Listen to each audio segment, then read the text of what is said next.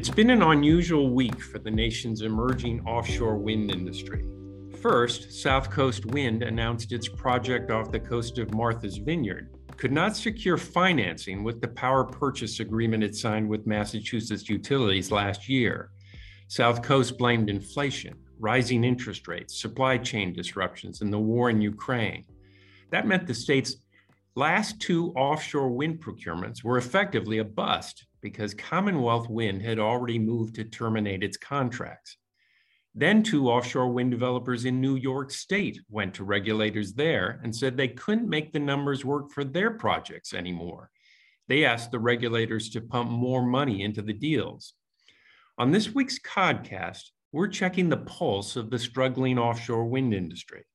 I'm Bruce Moll of CommonWealth Magazine, and I'm joined by Representative Jeff Roy of Franklin, the House Chair of the legislature's Telecommunications, Utilities, and Energy Committee, and by Joe Curtatone, the President of the Northeast Clean Energy Council. Let's start with you, Representative. Is the offshore wind industry in trouble? Well, Bruce, I'm glad that you were not checking my pulse this morning.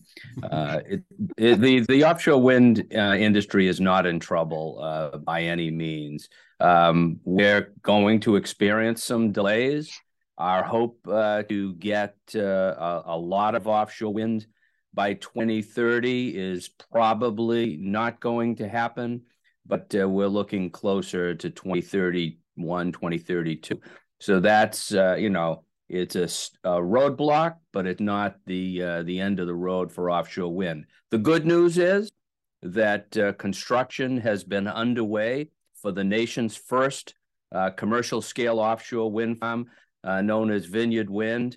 And just last week, the ships were coming into the port at New Bedford, bringing the materials in to begin the assembly of the turbines 15 miles south of Martha's Vineyard. So while we have that bad news on one front, we have great news in that we are on track to have the first commercial scale offshore wind farm up and running and producing power by the end of 2023. So the other great news that I think fits into this particular piece is that the Healy administration just a few weeks ago announced their first procurement, and it's going to be a rather large procurement. It's up to 3,600 megawatts of offshore wind power. That's something that the Speaker Mariano, and myself were pushing the administration to do something big to make up for these roadblocks that we saw along the way. And the Healy administration came through with a spectacular bid proposal, and we're going to be opening some bids in January of 2024 that will get us back on track. Joe, what's your take? Is this a big setback for the industry? Well, first, thanks for having me on, Bruce. It's great to be here with my former public official colleague and friend, Jeff Roy. I don't say that only because he returns my calls, but I would concur. But, and I say this in the context of, for folks who don't know, the Northeast Clean Energy Council, our geographic region representation in the clean energy, climate, economy trade, and it is all of New England, New York State, and really active down in Mid-Atlantic. And in the context, this is a big deal. I concur. We are not, it's not in peril. We are facing some challenges, not unlike any other industry today or in our past. And, in the context of Massachusetts, credit the administration, the leadership of Representative Roy and, Speaker Mariano and others and the Massachusetts legislature, President Spilka, for understanding, being ahead of this and thinking diagnostically, what are we learning from this? Inflation has hit every sector and every type of project. I know this as Mayor of Somerville up until a little over a year ago. It costs more to build houses, schools. I was one of the last rivers that was on the $270 million high school and roads as well. So it's no surprise that pre-pandemic projects that are pre-pandemic are coming in at higher due to inflation, higher interest rates, and increased carrying costs. But it's not just clean energy. The Coastal Link gas link pipeline doubling cost to $11 billion. Two nuclear reactors in Georgia are arriving 7 years late and $17 billion over budget. Time is not a friend in major projects. What's important when we're doing public projects like this, and the representative, and there's great leadership in the state to understand when we procured, what did we learn from that? How to create even greater flexibility, transparency for all parties and our stakeholders, our ratepayers, and our constituents, and execute these crucial projects that are so vital for our climate action goals and our economy. And as the representative mentioned, in the current procurement process, which is big, which I applaud the Commonwealth on that, it's going big. They've strive to create that transparency and that flexibility, so we learn and and we get these projects done. Can I share one other piece of good news as well? Sure. In April, a jury in Maine returned a verdict supporting the hydro transmission line coming from Quebec down into the Commonwealth of Massachusetts. And the opponents of the transmission line decided not to appeal that case. So while we have this roadblock on offshore wind, we got some good news that that hydropower is going to come down from Quebec into Massachusetts, and that's going to provide some serious power, very soon. So, Representative, let me ask you about how to handle this. I think I've asked you this in the past at one point or another, but how should the Healey administration handle these bids to reopen or terminate the contracts? The reason I ask is this procurement, the large procurement that you're talking about, didn't rule them out, didn't say you can't bid in this next round because you didn't come through on the previous one. But it's sort of left it vague about whether that will be a penalty. They'll face some sort of penalty in the bidding. But how should the Healey administration, and I guess New York regulate, how should they handle this? Should they give the wind farms what they need? Well, it's interesting. It seems to be two different approaches between New York and Massachusetts. And, I support what the Healey administration is doing, letting the wind developers and the utilities negotiate and come to an agreement and come to a settlement. It is certainly our hope that they will come to a settlement rather quickly. I understand that the developers are fully prepared to pay all of the penalties that the procurement process allows for, and it's to the tune of $48 to $60 million that they will pay in penalties in order to terminate these contracts. And I know they're negotiating that with the utilities currently, and we're hoping that's going to be resolved soon. And then when the bids come in, I fully support the notion that we should not preclude them from bidding on the next round because there aren't too many players in this space. In fact, there are 4 or 5 wind developers that are capable of providing a bid. So we want these 2 developers to be able to bid so that we can get real competition in what's going to come out of round 4 in January. I do applaud the administration for including in the bid proposal that they can take into consideration whether or not a developer did not perform, and that will be considered as part of whether or not they're going to be awarded a bid. So, yeah, it may be a little vague, but I think everybody in this space knows what it means. There's intense pressure on everybody to get these contracts resolved and settled. New York is taking the approach that they're going to consider a petition from the offshore wind developers to increase the amount of money that they will get. That's not the approach that we've taken here in Massachusetts. We're forcing them to do their own negotiating, but we certainly will be closely watching what happens in New York in terms of whether the state there will say, hey, yeah, we'll give you more money. I'm not sure that's the best way to do this.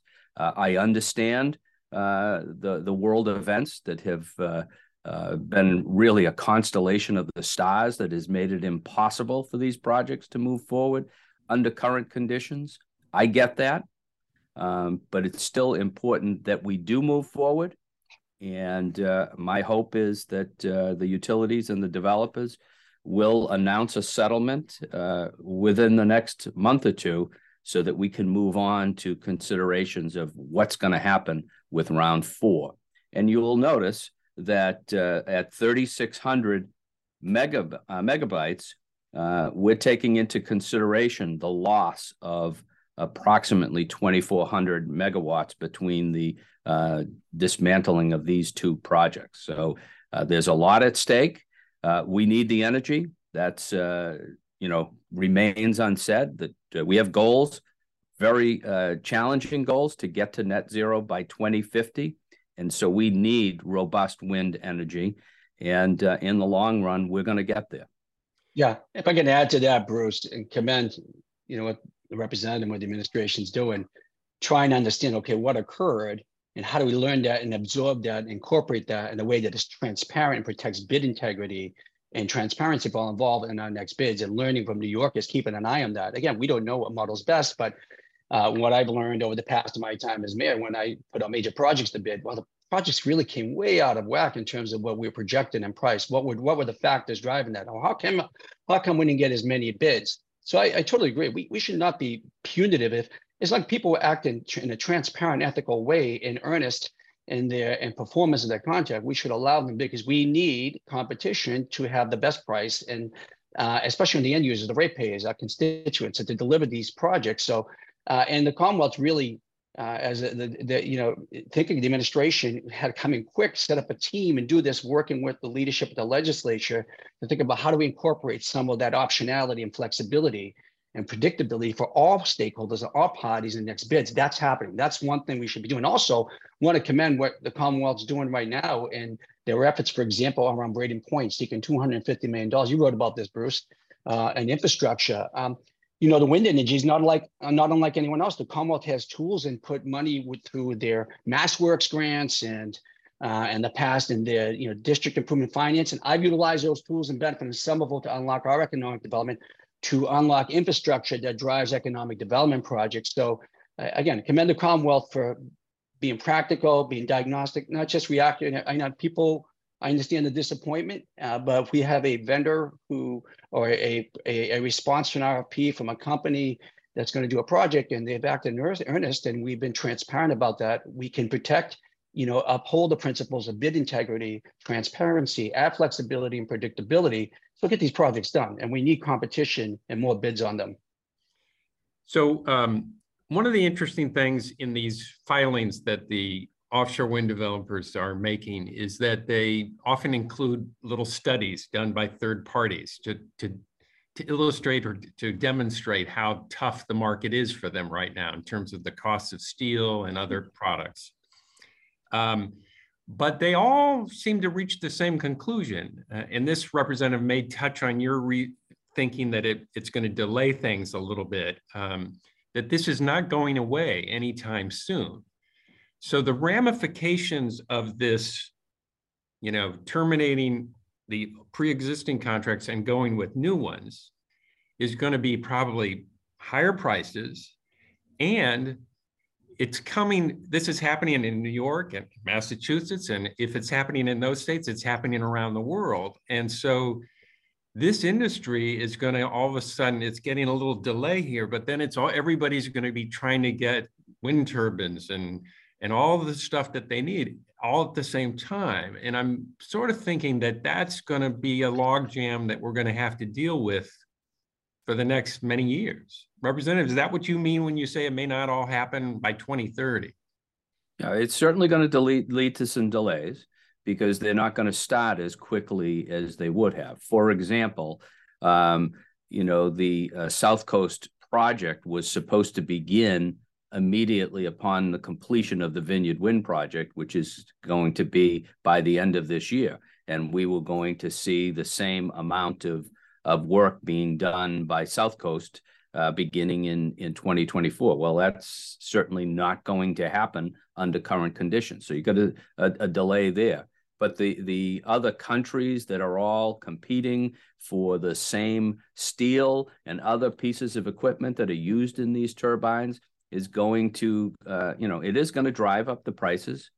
We get that, but it's still necessary for us when you look down the road, the cost of not achieving these goals and the cost associated with rising waters and more damage from climate change and global warming are very much higher than the costs that will be associated with getting these turbines up and built. In addition, what we've learned from this process, and I think what we learned from COVID, is that we need to do more manufacturing right here in the United States of America.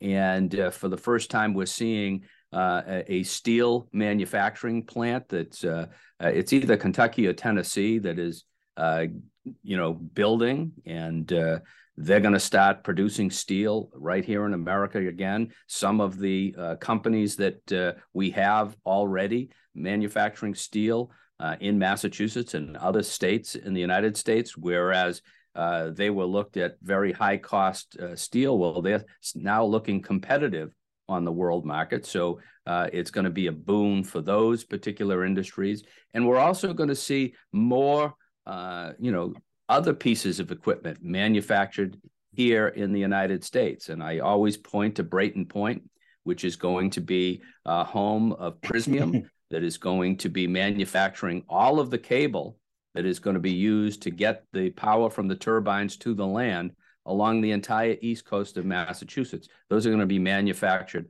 right in Somerset, Massachusetts. So I see this as an opportunity not only to get the energy that we need to achieve our goals, but to boost our economic climate here in Massachusetts by getting more industries here to create the products that we need to break the logjam on our supply chain. Yeah, if I could add that, Bruce, this is an important point that the representative is speaking about and is hitting home on. And when people realize wind and wind energy is a big opportunity, not just a necessity. It is a necessity because of climate change, and if you invite anybody who doesn't think that climate is a problem, just go outside if you haven't in the last few days, take a deep breath of the smoky breeze of the air and ask yourself. Take a deep breath. I think that's the point, Joe. We don't want to take a deep breath. But for the naysayers, I haven't gone outside.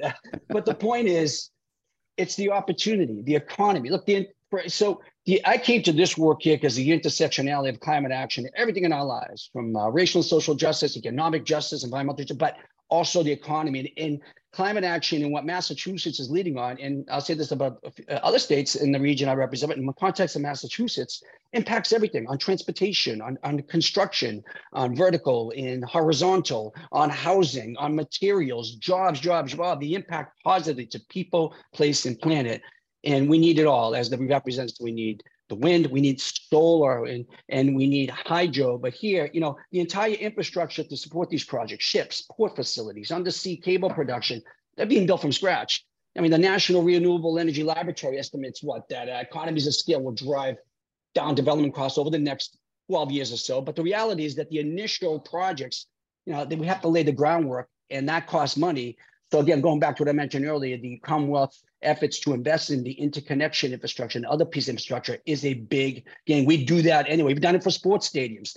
Both New York and New Jersey, for example, estimate 20,000 new jobs associated with offshore wind by 2030. And Massachusetts, and the representative knows this, can produce 183% more offshore wind than both those states combined.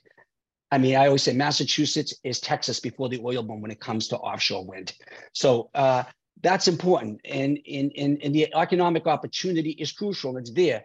Now, there'll be cost, and with anything, and time is no friend in politics and life and construction projects. They cost more money. But at the end of the day, in the long run, and we're seeing it now, clean energy jobs, climate economy jobs are outpacing fossil fuel jobs, and it's already happening. All right, a lot of because of machination, but also they pay better, and that's when the investment is. And this is where we double down. These are not failures. I want the public to understand. They're headwinds, for lack of a better term. They're challenges like any other industry. As we think about this and investing in transforming the grid or an interconnection to the grid, that's something we're trying to do in 15 years, what took 100 years to become dependent upon. So we have a lot to do. We're going to be facing some things we haven't seen before. And we are going to learn, as the representative said, what is New York doing? What have other parts of the world done? I am fully confident this Commonwealth can get it done because they're listening and learning, being diagnostic. And we need to do so in a way that is transparent, protects the integrity of the process, and protects the end user, the ratepayer, the people we represent, the constituents at the end of the day. And we're in great position to do that. So I don't disagree with what you're saying, but it does seem like the wind farm developers, because there's so few of them, that they really, it's very hard for the state, the states to negotiate away from this. If they can't, I don't know, there's not much bargaining room, I guess, for the state, because they need the wind to meet these climate change goals. And these companies say they need more money. Is there much the state can do, Representative, to bargain here? Well, look at one important thing that the state can and will do is to allow everybody to bid on this project, to make it competitive. There's some have suggested that because these people are looking to terminate their contracts, they should be precluded from bidding. If you take two major players, major developers out of the mix on a bid process, you are not going to see robust competition for contracts to get wind energy. So that's a huge step that the state can take by allowing all of these players to bid on this project, because competition is what we need in order to drive the prices down.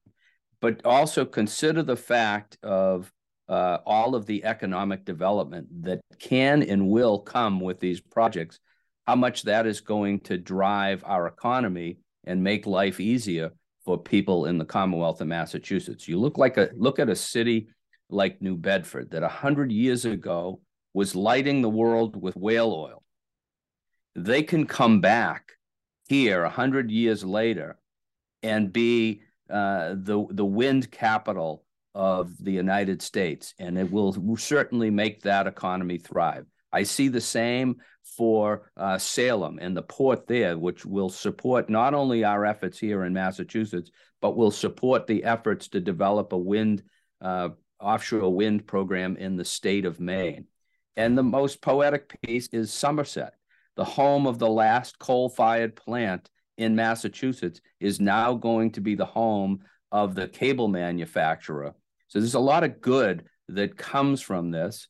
And, while we're focusing solely on the costs, we're ignoring all of the good economic development in clean energy pieces that bring benefits that surely outweigh some of the costs that increases that we'll face here. I think we're in a good position because developers want to do business here in Massachusetts. They recognize Massachusetts as a great state to do business. And we want to be the home of this new industry and creation of new jobs, new businesses, and new economies for the residents of the Commonwealth. Joe, you want to wrap it up? Otherwise, I'm going to call. Just let me add another exclamation point where Representative just eloquently and accurately laid out. We want to make the clean energy choice the easy, equitable, sustainable, affordable choice for the end user, for the homeowner, the renter, the small business person, for every person, every walk of life in the Commonwealth. To do so, we need to set the table for the industry in the Commonwealth to be an easy escalation of that industry, to set the table, tying our investment, planning strategy, innovation, with regulatory, legislative, and procurement development to make it happen in a way that is transparent, that embraces bid integrity, but creates that flexibility. I submit we're on that track and continue. If we continue to learn from that and be diagnostic with the information we learn, we'll be ready to take on the unforeseen, and that's going to continue to happen. Massachusetts is really the prime state to lead that effort, and I commend the administration, the legislature, and the representative for what they're doing. Joe Curtatone of the Northeast Clean Energy Council and Representative Jeff Roy of Franklin, thank you for joining us today. And to our listeners, we'll see you again next week. Thank you. Thanks, Bruce. Thanks, Jeff. Thank you.